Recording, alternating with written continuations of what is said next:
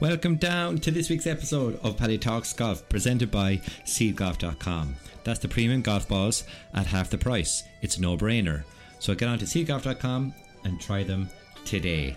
Also, the podcast is sponsored by drewsgolf.com. Born in Ireland, now distributed from Scotland. We're all Celts anyway. But do pick yourself up or a loved one an ambassador pack. Premium apparel. Again, a quality price point. This week's episode, I can't believe that this gentleman came on the show to talk to little old me. It's Ryan Curtis of The Club. If you don't follow The Club, what are you doing with your life? But get stuck right in. Roll it there, Clet. Listen, we talking about practice. Joe Bradley told us the production line was finished in Kerry. Where's Joe Bradley? What do you think of that? Donald Donovan is the left corner back. He hits it. It's over the bar. Oh, holy Moses. It's all on this. Round and out there. Oh, what a finish. Well, here it comes. Oh, wow. In your life have you seen anything like that?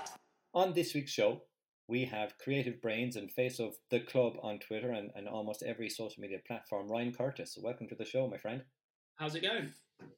Sure. Lockdown 2.0. Well, by the time this comes out, we'll all be back on the golf course, actually.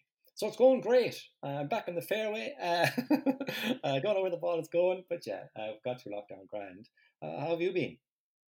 Yeah, good. My kind of life hasn't. I've always worked from home, so nothing's really changed. My wife works in a hospital, so not much has changed for her. So apart from being able to play golf, which I must be honest, when it comes to November, I'm not playing every other day golf in the UK. So I'm not playing much less than I would anyway. But it's the thought of being able to get out and play golf. I'm definitely missing that, and hopefully, when this goes out, I'll have been able to get out and, thin a 7-iron and be in pain for 8 years old. But yeah, I'm looking forward to that. But I'm good. No, very good. And I hope your wife's okay with all the, being a frontline worker. I have no experience of that. None of my friends are, so I hope she stays healthy and all that. Before we get stuck in and learning about you and The Club a little bit, given that we both have like an absence of golf, and absence makes the heart go fonder, when you, over the last couple of weeks that you've been back to the golf course, but what did you miss most of not being able to play golf? For me, I could give you a long answer, but I'll try and give a kind of short answer. For me, it's 100% without even thinking about it, is the social side of the game. I've always played sports growing up from being a kid, and I've always played football, which is a big social thing and going out and seeing your friends. I've got to an age now where I don't really fancy playing football so much anymore with my knees and chasing younger people around a pitch. Whereas golf, I've always played golf, but it's almost like the substitute for that crack before the round, during the round, after the round, having a couple of pints. And that is the biggest thing I miss. We just before lockdown, or between the lockdowns over here, we had a couple of days where the 8 of us went. We had a weekend away, and it's that I really miss. And yes, I love the playing golf myself, but I probably don't play enough to really be confident of playing really well. Sometimes I will, sometimes I won't. But the social side is what's always there. So for me, that's kind of a big thing. And with lockdown and with pubs being shut and all things like that, it just makes me think about that even more. So it really is the social side, kind of with the lads and just the banter on the golf course. That's what I kind of miss. Yeah, I was the same here. For the most part, I would actually play a lot of golf my own in terms of practice. I'm lucky enough we live right beside a golf course here. So I'm literally, as we sit right now, I am 25 metres from the golf course, looking out on it every day on a perfectly manicured and prepared piece of land that I can't even step on. So it's been a daily hardship. But yeah, definitely that camaraderie is massively missed, because when I do play with people, I try and find out as much as I can about them, being Irish, without them finding anything out about me. But just meeting new people every day, trying to play with all of the members if I can, and it's something I didn't do the last 15 years. I play with my own circle of friends, which is always great crack. But, there's a big networking side of it and social side of it, and, definitely a part that I would have missed as well. Yeah, I certainly think, I must admit, I mostly play with a group of a circle of friends, because I've not been a member of a golf club for quite a while, and that is one thing I do miss, is putting your name up on for a comp and just playing with new people. And you can always relate to people, whether they're 18 or 80, because you play golf and you've got stuff you talk about. And that's the magical thing about the game, I guess, is that you can do that, and you have similar outlooks, and you encounter similar things just through your round of golf. So that's one thing I do miss, is playing with kind of new people at a golf club in a competition, as opposed to work, which, if I'm honest, if I get invited to a golf day or things, it's all right, but it feels like work. So sometimes it's a bit like a busman's holiday playing golf for me. And I know that sounds really spoiled, and it sounds a bit, it does sound spoiled. But when I get to go out and play with my friends, that's where I'm at. That's where I'm in my, kind of Happy Gilmore happy place. Absolutely. Well, we'll get stuck into a bit about you then, Ryan.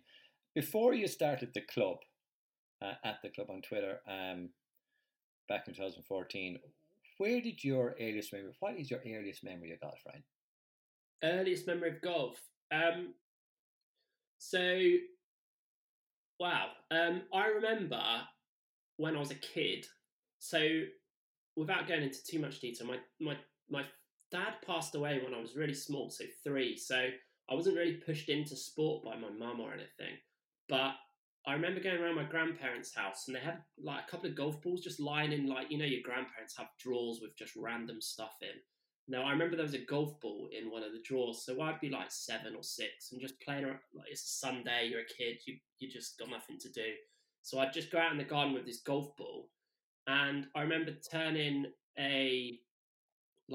the shed, getting out a rake or something, flipping it upside down, and I'd make little holes with biscuit tins, with cake cutting, my nan's cake cutting thing. So I'd make little holes in the garden, I'd just be putting with that, and I'd kind of, when you're 6 or 7, you just turn your imagination. I was a bit of a sports geek as well, and I'd like say, right, this is for the Open Championship, then I'd have a 72-hole tournament, then I'd have created this whole thing on a Sunday by myself, just with this rake and this golf ball. I've made 18 holes in the garden.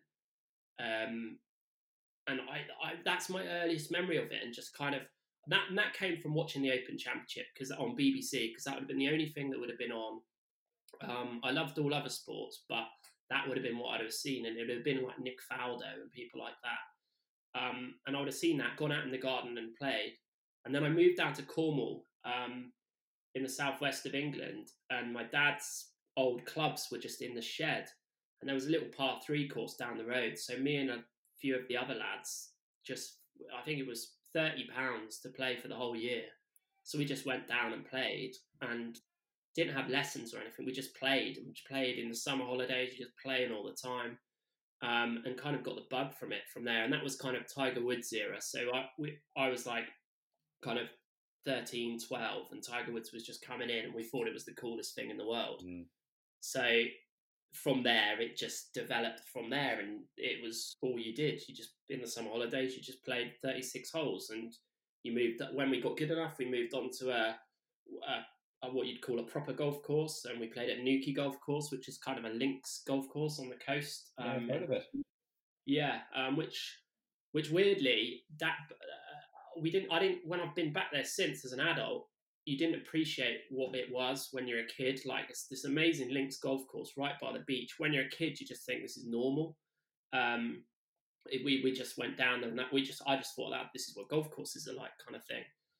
But it was a fantastic place, and you just spend all day at the golf club. So that was it for me. I didn't really think of golf as I'm sorry, there's a very long answer, but I didn't really think of golf as a 13-year-old or as a youngster as I do now. I almost, I think I've seen more about it and how it can be stuffy and all these different things as an adult. Whereas when I was a kid, especially at the golf club I was at, which was very kind of relaxed place, as you can imagine, in Cornwall, and it wasn't stuffy. You just got on with it and you just played for the love of the game, kind of thing. And that's what golf was for me as a kid and my early memories. No, it's brilliant, and I suppose the way you described that, it reminds me of my own, like how I got into golf was very much myself, as a 9 and 10-year-old. But that's another podcast episode to go into. But like myself, you went through life. You graduated, you got a big job in the city, but your city was London. My city was the big smoke, was Dublin. But then, like, you quit that job, took a journalism course. So walk us through that period of your life, and then I suppose the starting of at the club, or did that cross over with your time in the big city? Yeah, so I wouldn't say I got a big job in the city. I would just say I went to uni. I messed around in school a little bit, and I never really got great grades, so I didn't fulfil my potential, as I'm sure lots of young men don't. But I ended up going to university, and I just treated it as, a laugh, really. I played football, got drunk. That was all I did at uni, basically. Then moved to London just because I was like, what else am I going to do? I had a couple of friends up there. I was like, I'll play football up there, get a job. That's where the money is. Got a couple of jobs, just moved on job to job to job just to try and earn more money. And I ended up kind of maybe like 28. Can't remember exactly. And I was just sat there in this office, just staring at my computer screen. I was like, what am I doing? What am I doing? I can't do this forever, because I just had this kind of epiphany. Like, I was earning the right money, but I was just like, I can't do this. I'm selling computers into like banks and stuff. It's just not, to me, it wasn't what I wanted to be doing. So I was like, I love sport, I love writing, and I wanted to write about sports. So I quit my job. And went and enrolled on an NCTJ, so a journalism qualification. And my missus was kind of like, what are you doing? You're earning this, now you're like paying to do a course for 9 months with a load of 19, 20-year-olds. I was like, yeah, I'm doing that. And during that, we kind of got involved with this Twitter account, and it just had this niche of, in the UK, of kind of these golfers that didn't really see any media, I don't think, for themselves, as in the golf media was very traditional, and it was just, a lot of it at the start was just taking the piss out of what you see in golf clubs. And it kind of blew up, and it was when Twitter was kind of new, and it kind of blew up, and then we kind of created an audience from that.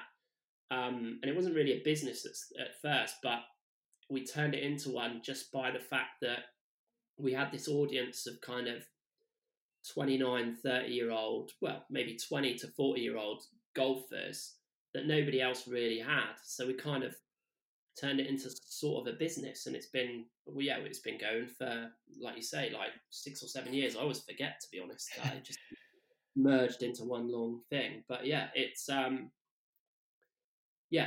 like that. You're being quite modest. It's evolved into one of the most engaged golf influencer profiles in the world, and that's in terms of it's been engaged with, all social media profiles, and runs a very successful golf podcast in the UK. So we've got one thing in common, anyway, in terms of running. Well, I run a slightly unprofessional one, but there we go. I don't know how professional your life is, to be honest. But yeah, I don't really, and even over the years, I've kind of evolved in my thinking of what I want from what I'm doing. I must admit, I do everything to do with a business and stuff. I'm not really money motivated particularly. I'm not. You can see that why I would go to do journalism from leaving bank. So I'm not really that money motivated. I'm more interested in just putting out my actual opinion and trying to dispel myths in golf and things like that. That's what kind of drives me. And I love golf. I do love golf, but I get frustrated with so many different parts of it that's almost more of a motivation to me than, growing our audience or signing deals with certain brands or whatever. If I prefer just to be, it's not even a second or third thought to be honest. And my business partner gets annoyed with me that I'm like that, but it wouldn't work if I wasn't, I don't think. No, 100%, and I say that a lot in replying to people's guests. I know it as I go through the post edit, 100% I say that because I tend to agree with my guests. Because generally, the people I get on are people, I kind of look up to, which would include yourselves. One tagline or one part of the website that was of interest to me was when you're in terms of how you create content, it's for the modern golfer. Yeah. So, and there's a question at the end of this, don't worry, that you're not interested in stuffy golf club rules or stale old traditional golf content, the Blazer Brigade, I call that. Yeah. But do you still see the requirement or like how etiquette has a part to play in golf, or does that come into the equation?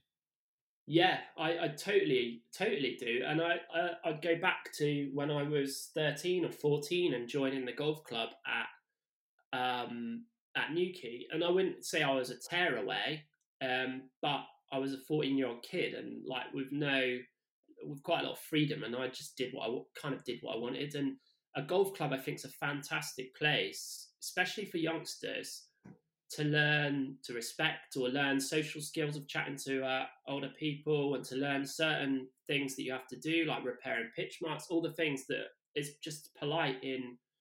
And I think society as a whole, if people kind of learnt those things, and it really is, for me, there's a difference between etiquette and rules. Absolutely, yeah. The big thing with me for etiquette, and I don't even like the word etiquette because it derives from kind of a class system from years and years ago.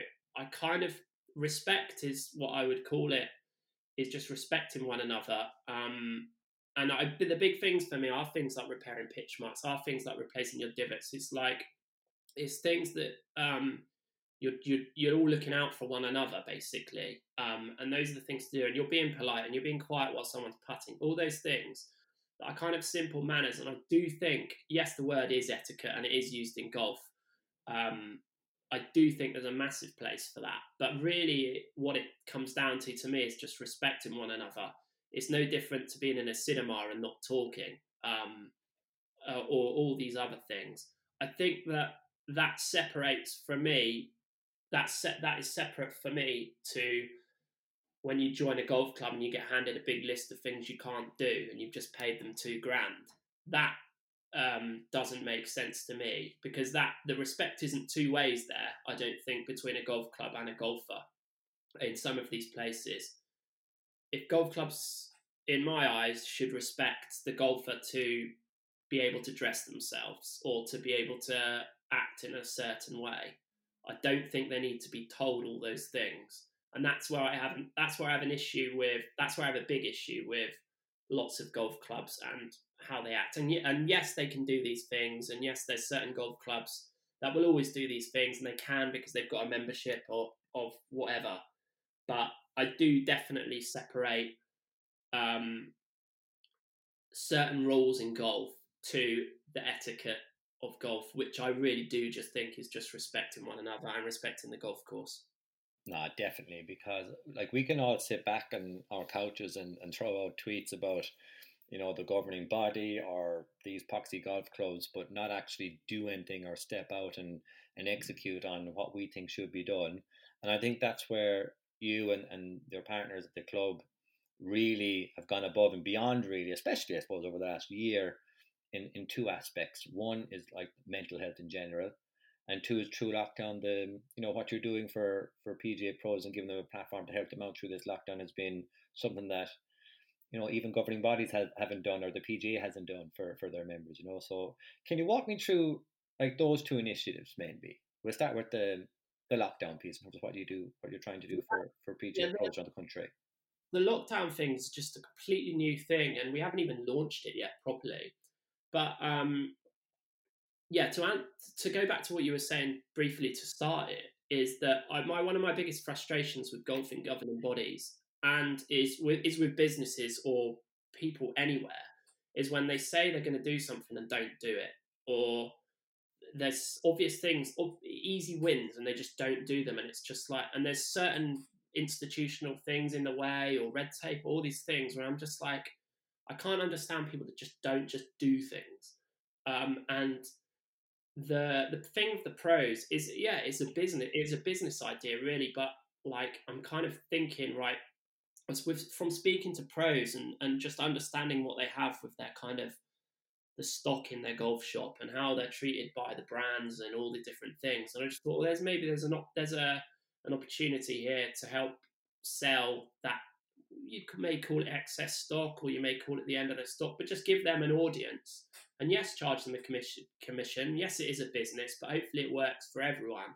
And part of that is that part of the kind of idea behind it is that a part of the commission.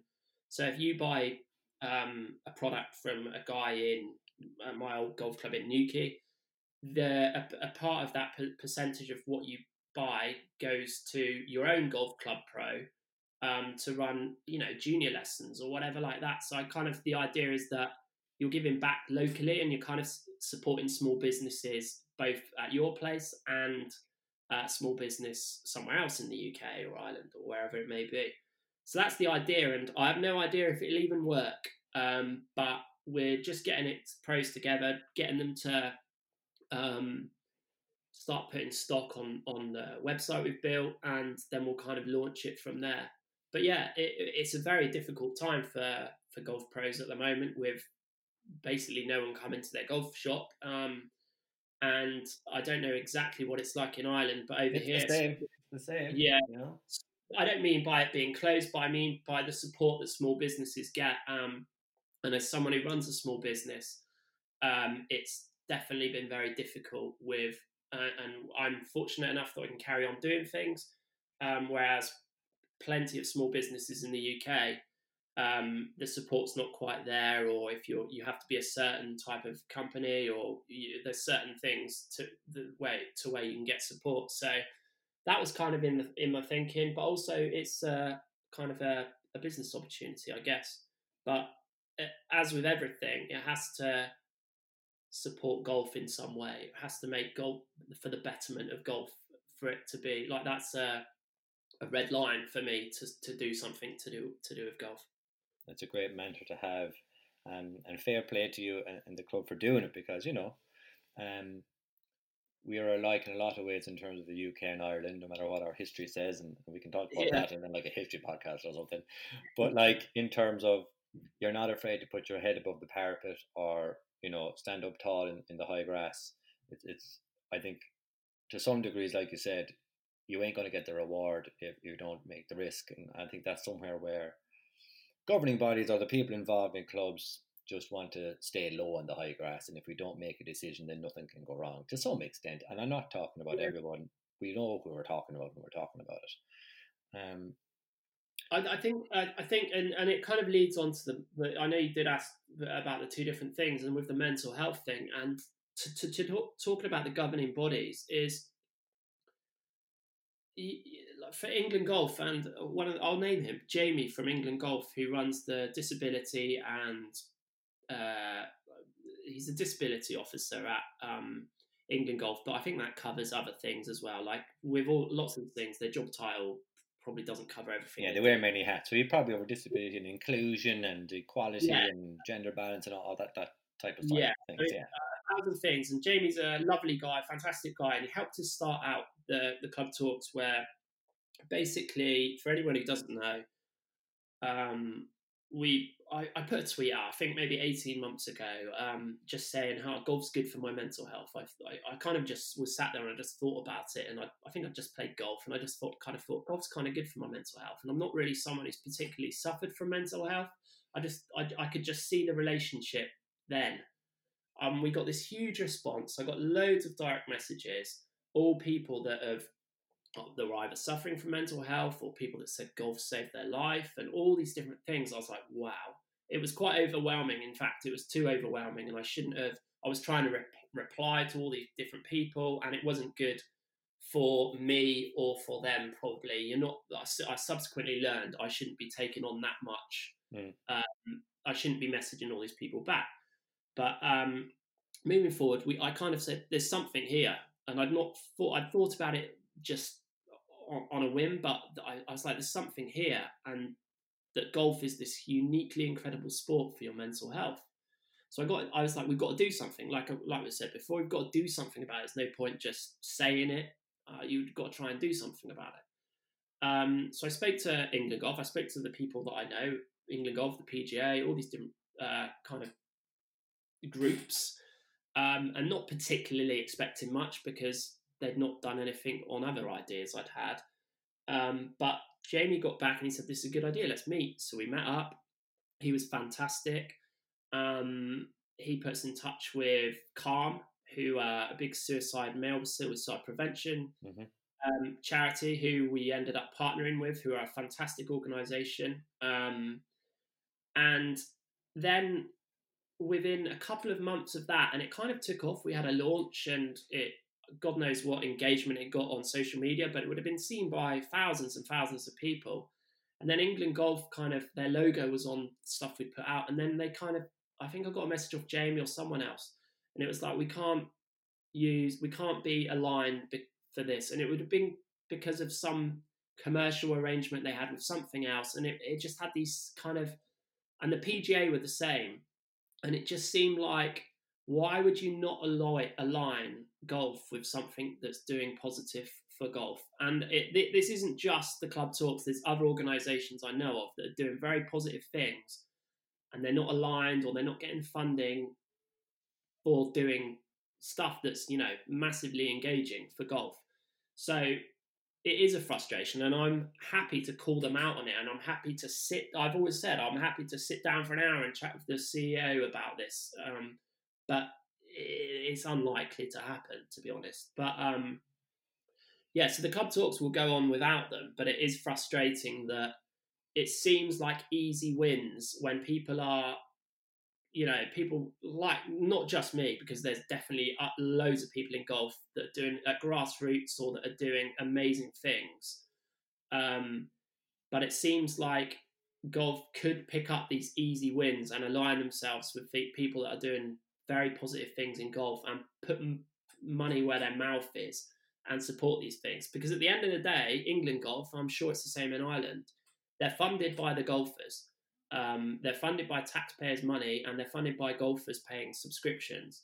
And these are the golfers that are engaging with us. These are the same people that are engaging with us. And these are the same people that are telling us that mental health is so important to them.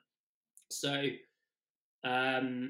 it is a massive thing. And I could, rant all day about the governing bodies and how I do think they should be a little bit more open to doing things that aren't just the standard things that they've done for 50 years, Absolutely. I could waft on as well, not in a like put it to the man or shame them, but more so it's for the good of the game, and it's all in a very constructive, it can be done better.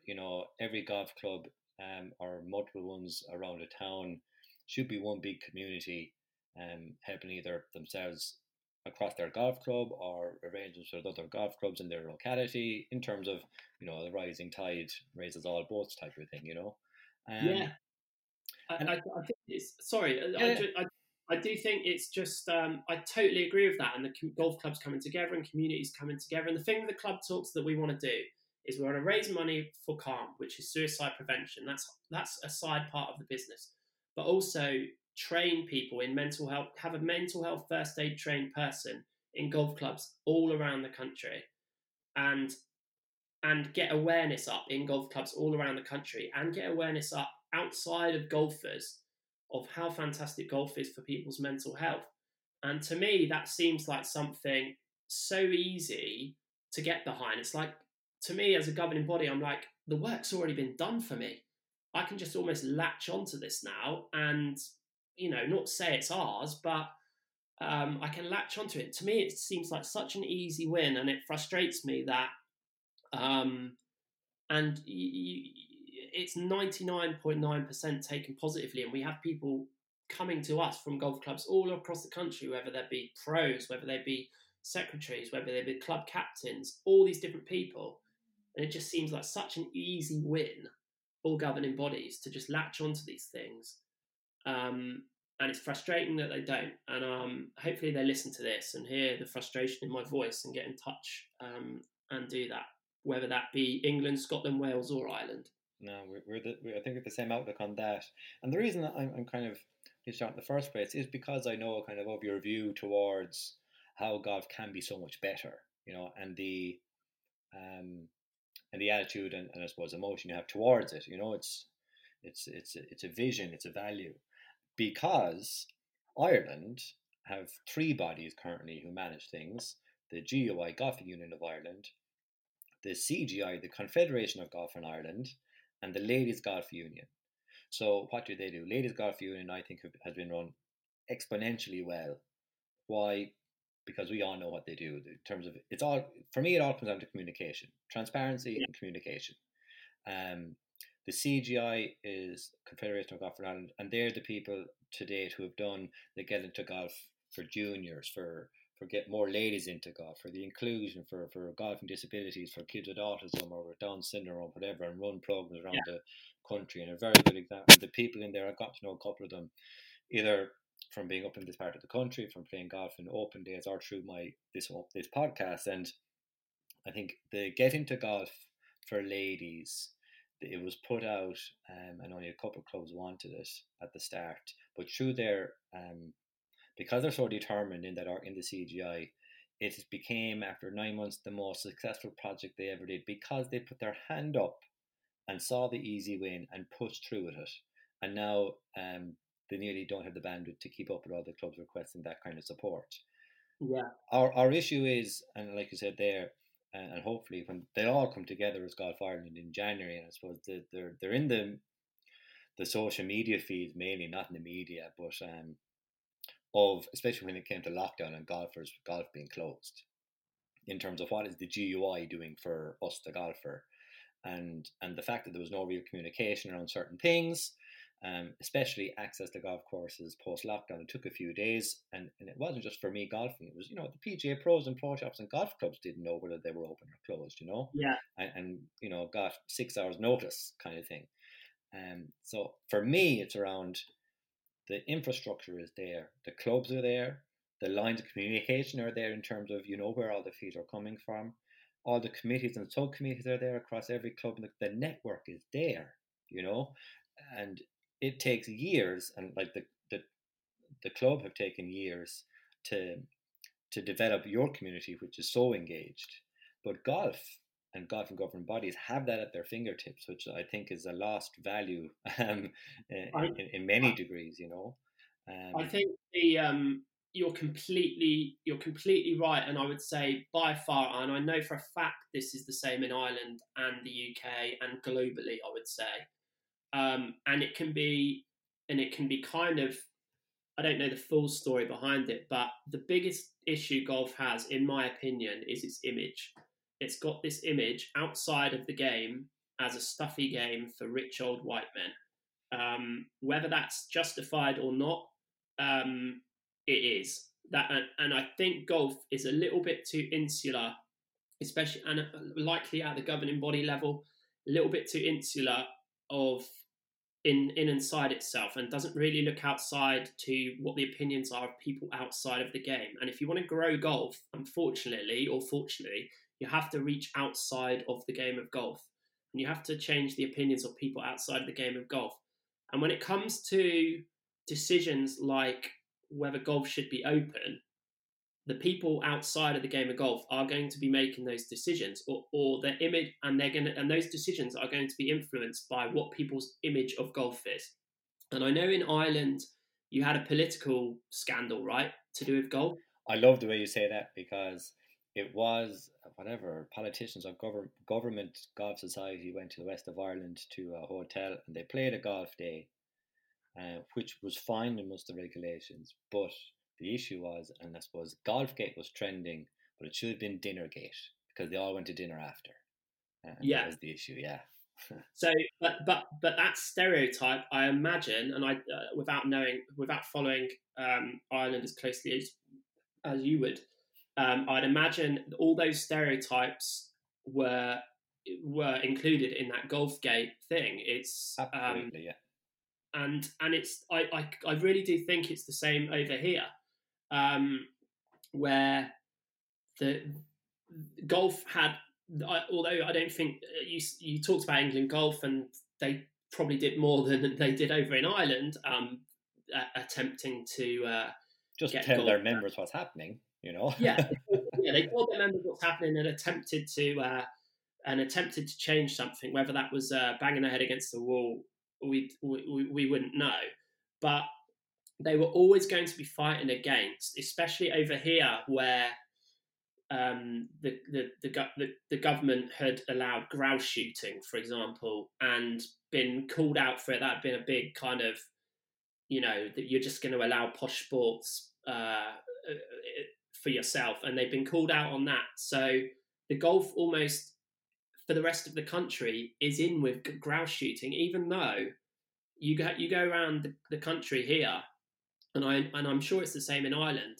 That's not really the demographic of people who play golf. It certainly isn't the places I've experienced. There are places that are very posh and you have a different clientele, but golf, from my experience, has lots of people from all different backgrounds. You can go to the golf car park and you've got the painter and decorator, you've got a taxi driver, you've got all sorts of different people. And golf does a very bad, and this should be the biggest thing the golf governing bodies are trying to change, is this image that golf is a posh sport or is only for certain people, because it is not true. And it's hamstringing golf when it comes to decisions like this.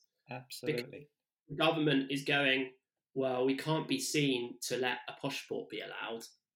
Therefore, if the governing body had spent 10, 15 years, because it will take time to change the public opinion of the sport, then it might be that when you come to these decisions, they're not doing it, because the government's always going to make decisions based on what benefits them. They don't care.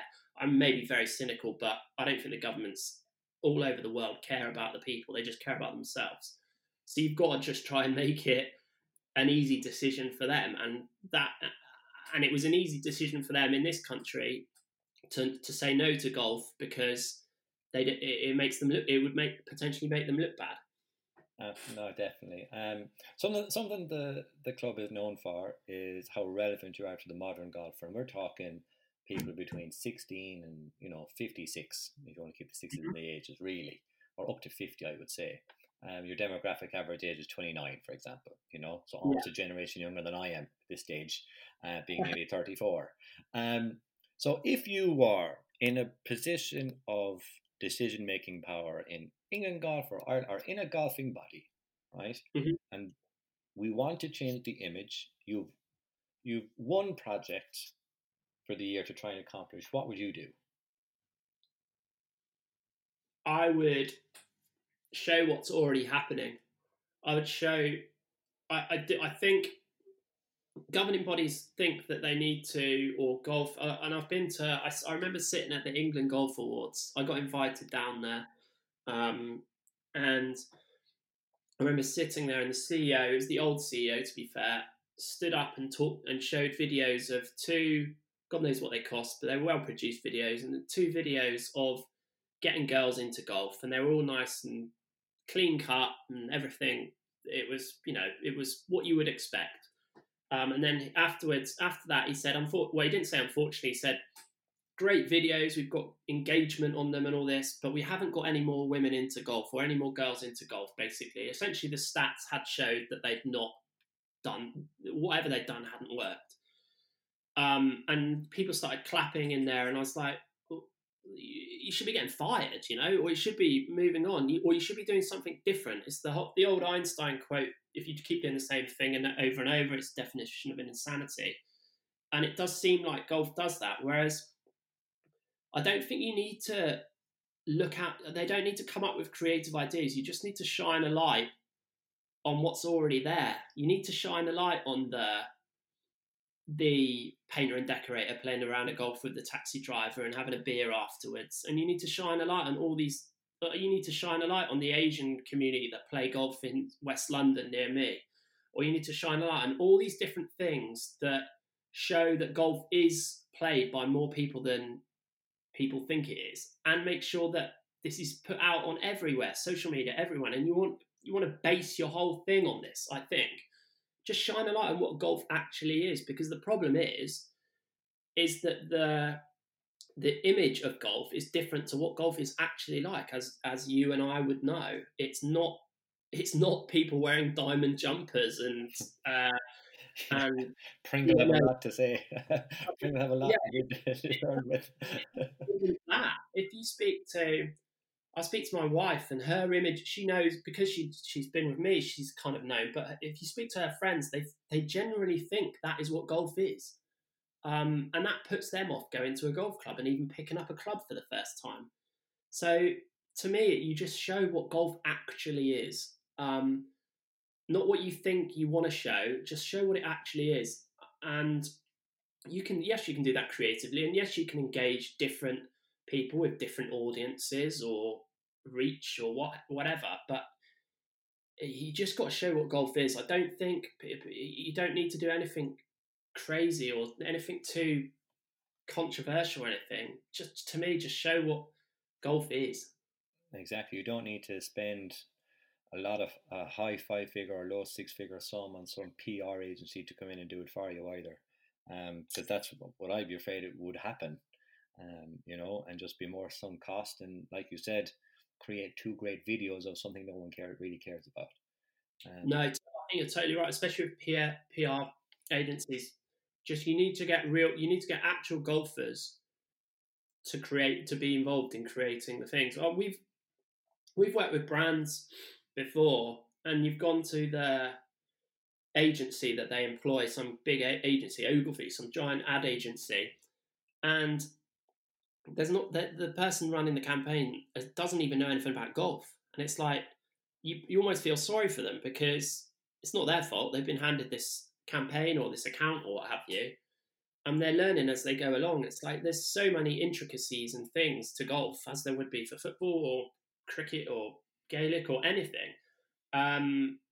It seems crazy, but this person in a position of almost power in golf, and they don't know anything about golf.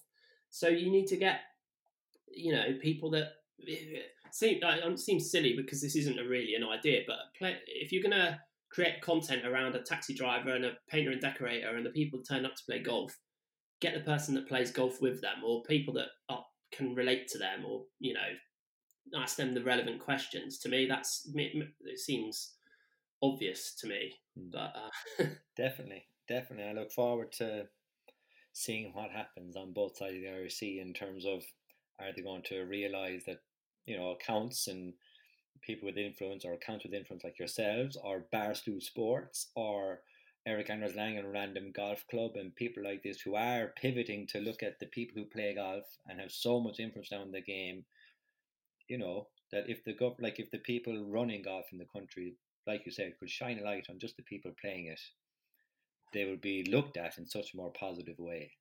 I don't even think you need to you don't need to even engage me. You don't even have to pay me if you make content that.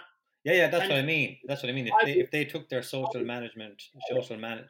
media manager and said, look, start a YouTube channel for Golf Ireland and give us a video a week on who plays golf in Kildare, who plays golf in Dublin, who plays golf in Mayo, and do that.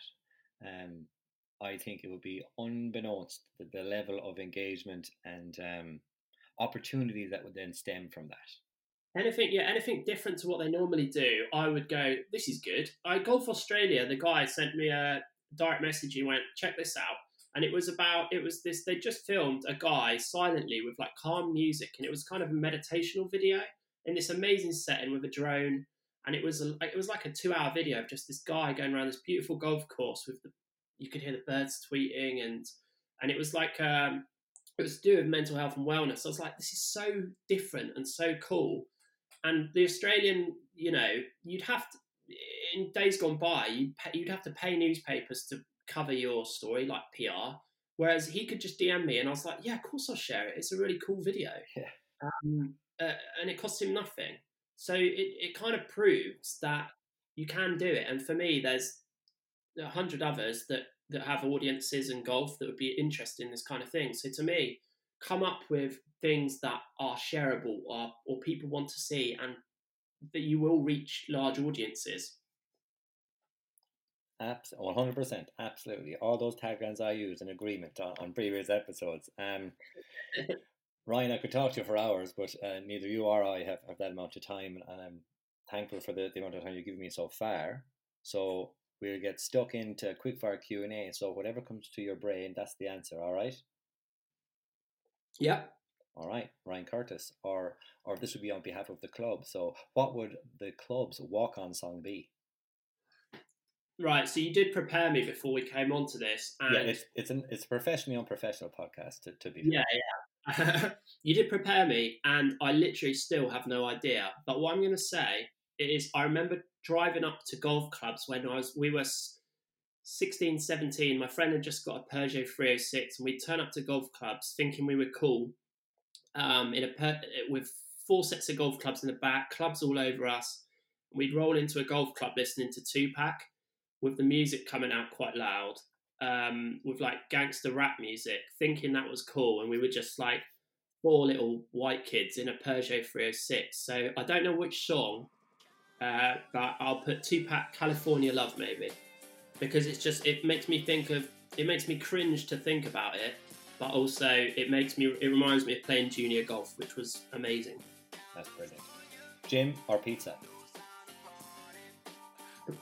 If you ever saw me, pizza. Not even close. Hat, visor, or bucket hat? So I never wear any hats. I'd say bucket hat, just for something different. Absolutely. Happy Gilmore or Tin Cup? Happy Gilmore. I like both. Happy Gilmore. Lehintra or Portmarnock?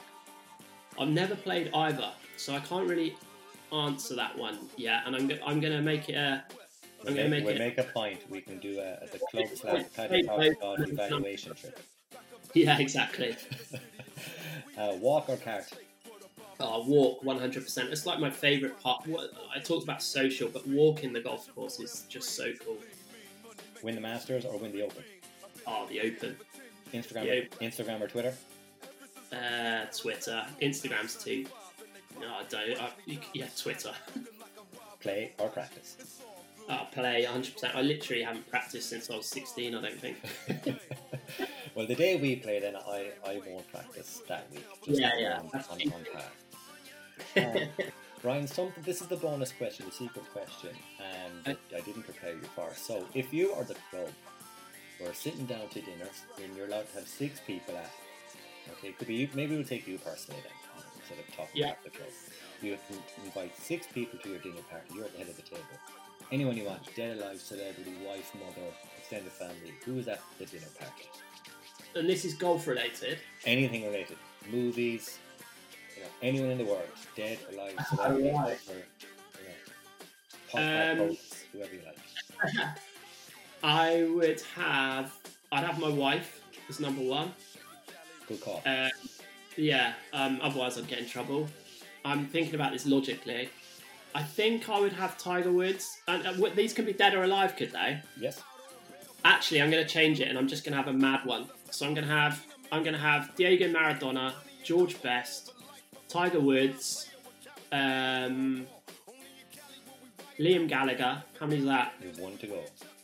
1 to go. Not my wife now, because she would not want to be there. 2 to go, so I'll count her as the first. Seve. And let me get an Irish person in there we've got Beth, but we can get someone else. I'll get Lowry in there. Ryan Curtis, an absolute pleasure, and I'll make a point of it that once we're able to travel, that we'll get that game of golf in. Yeah, I'm 100%. Yeah, as soon as I can travel, I want to be in Ireland. I've still got tickets that Ryanair eventually have sorted out, changed the flight, so I'm sure. So I'm in Dublin for that, but I don't know. I have no idea what's going to happen in that couple of days. But I want to come over to Ireland and play the golf courses. We'll make it happen. We'll tee it up. Yeah. Ryan Curtis, thank you very much. Cheers. Thanks.